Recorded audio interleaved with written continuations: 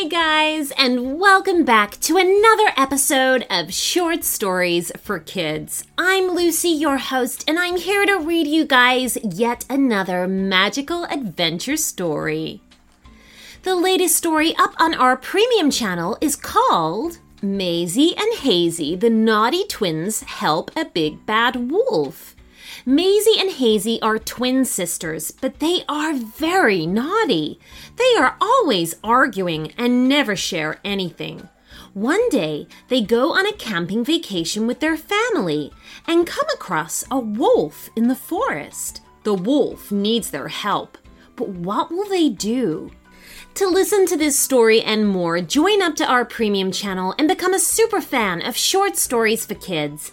Here you'll receive a Friday bonus episode every single week, plus our entire back catalog of stories ad-free.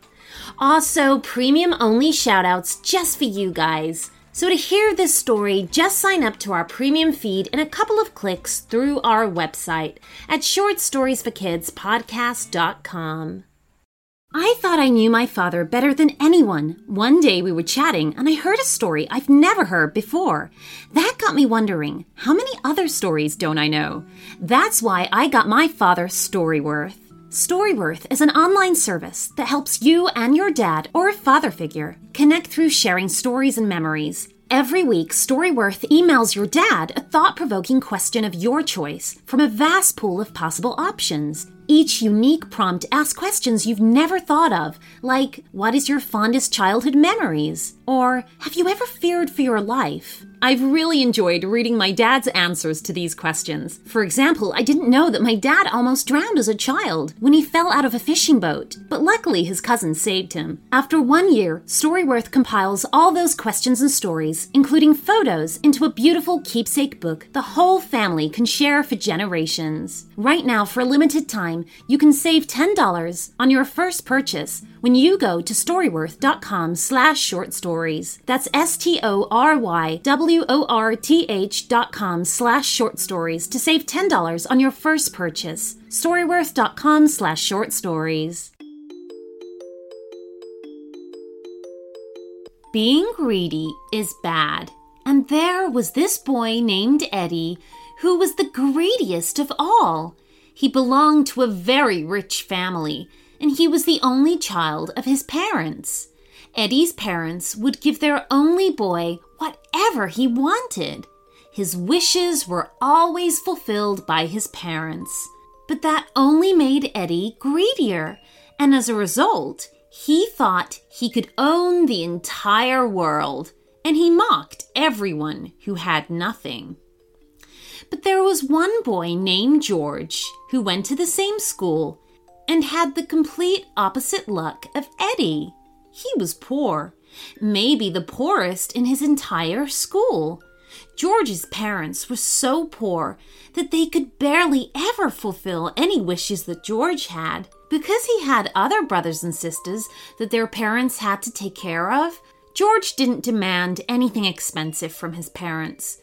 But he was happy with his normal life. He was very grateful because he could still eat food every day and sleep under a safe roof with his family. He wasn't like Eddie at all. Where Eddie could be mean and very greedy, George was simply a humble and sweet boy. One day, at school, George was sitting in his chair talking to his best friend. He was wearing his ripped shoes and tattered school uniform as always. Meanwhile, Eddie came and started making fun of his appearance, saying, "Well, at least you could have managed to get yourself some nice clothes. Poor guy." He laughed. "Why are you always so mean to me?" George asked. "Because you're poor and you stink, and I hate to be in the same school with a little pup like you," said Eddie, and grimaced as if it was George's fault he had no money. At that point, George became upset, and he started crying, saying, "Stop it, Eddie." But Eddie didn't stop. He was laughing and teasing him non-stop. That very same day after school, George came home and decided that he would never go back to his school again. His parents tried to convince him, but he wouldn't listen to them and kept on crying. But Eddie didn't have any regret. He was simply lying on his soft couch and watching cartoons on the TV. His mother brought him a bowl of chocolate ice cream. He finished the whole bowl and went to his room without even brushing his teeth. Eddie jumped on his bed and fell asleep immediately. The next morning, when Eddie woke up, he found himself lying under a different roof than his own. He got very confused. His bedroom looked completely different. Running out of the room to see what was going on. Outside the room, he saw George's parents standing there. They both smiled at him and said, "Good morning, George. Did you sleep well?" Eddie just nodded and ran into the bathroom to look in the mirror. At the first glance, he couldn't quite believe his own eyes. He thought he must be dreaming. He slapped his cheeks and said to himself, "Wake up, Eddie. It's just a dream. You're not George. Wake up." But he soon understood that this wasn't a dream. This was real. He had somehow been swapped into George's body. He screamed out loud and ran down the stairs. As he turned the corner to the kitchen, he started to feel hungry. "Where is my breakfast?" "Are you hungry?" George's mother asked. "Of course I am." She brought him some puffed rice with water. Eddie was shocked and blurted out, "What is this? I want my morning cereal and chocolate milkshake with a strawberry on top." George's mother gave Eddie, who she thought was her son George, a weird look. "But we always have puffed rice in the morning, George. Dear, are you sure you're okay?" Eddie felt like crying, but he didn't say anything. And surely she wouldn't believe him anyway. For the first time in his life, Eddie was away from his luxurious life. He started to wonder if maybe he shouldn't have treated George so bad. It wasn't George's fault that he was poor, but whose fault was it? Eddie still didn't understand. On the other hand, George woke up at Eddie's place. Everything around him looked so expensive and luxurious. The bed he was sleeping on felt so smooth and soft, like he'd never experienced before. And it was a huge king-size bed all to himself. It was very hard to get out of a comfy bed like that. He soon realized he was at Eddie's house when he saw a framed photo of him on the side. He felt shocked, but he continued to behave politely to Eddie's parents. For breakfast, a maid was in their house and served George a huge bowl of cereal and a large chocolate milkshake with a strawberry on top. He finished it gladly and thought about his parents.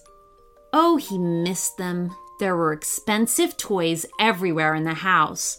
The house itself was big enough to be called a mansion. But even with all these things, he wasn't feeling happy. He missed his family and his brothers and sisters and wished he could go back to them. At school, it was even stranger. He felt very alone, as his usual friends were not playing or sitting with him. They thought he was Eddie, of course. And they didn't like Eddie very much. He was always very mean to George. And Eddie's friends thought that he was acting very strangely, so they didn't play with him either. Eddie was nowhere to be seen that day. He had pretended that he wasn't feeling well, and George's parents had let him stay home. While Eddie lay in George's small bed in his tiny bedroom, he began to feel very sorry for the way he had behaved towards George. So when George's parents kindly brought him soup to eat, and he saw how hard they both worked to keep the house going and all their children clothed and fed, he began to realize just how lucky he was and how selfish he had behaved. The next morning, everything was back to normal. George woke up in his own bed in his own house, and so did Eddie.